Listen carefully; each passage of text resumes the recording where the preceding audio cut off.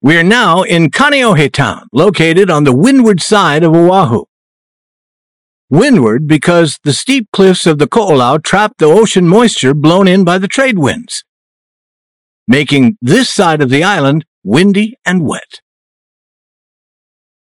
You know, since we're going to circle the island together today, I prepared lots of interesting stories for you.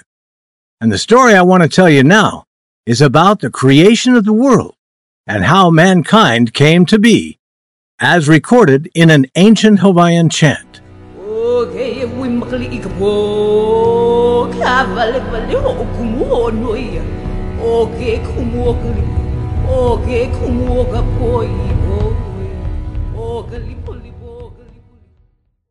It starts with the creation of the universe and human beings and ends with the genealogy of royalty.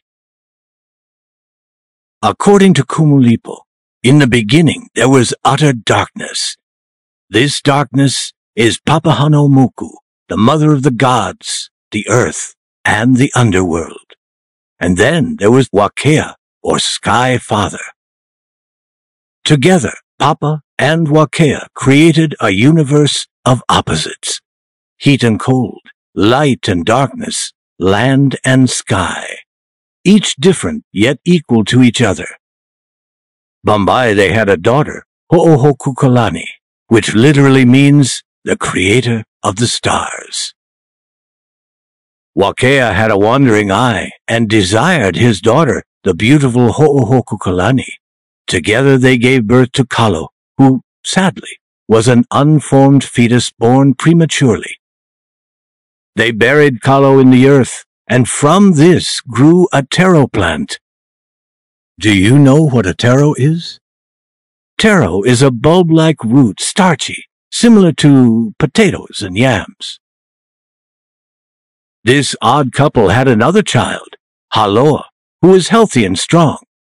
Haloa became the first man on the newly formed earth and was the first ali'inui, or high-ranking chief, and the common ancestor to all Hawaiian people. But what could men eat?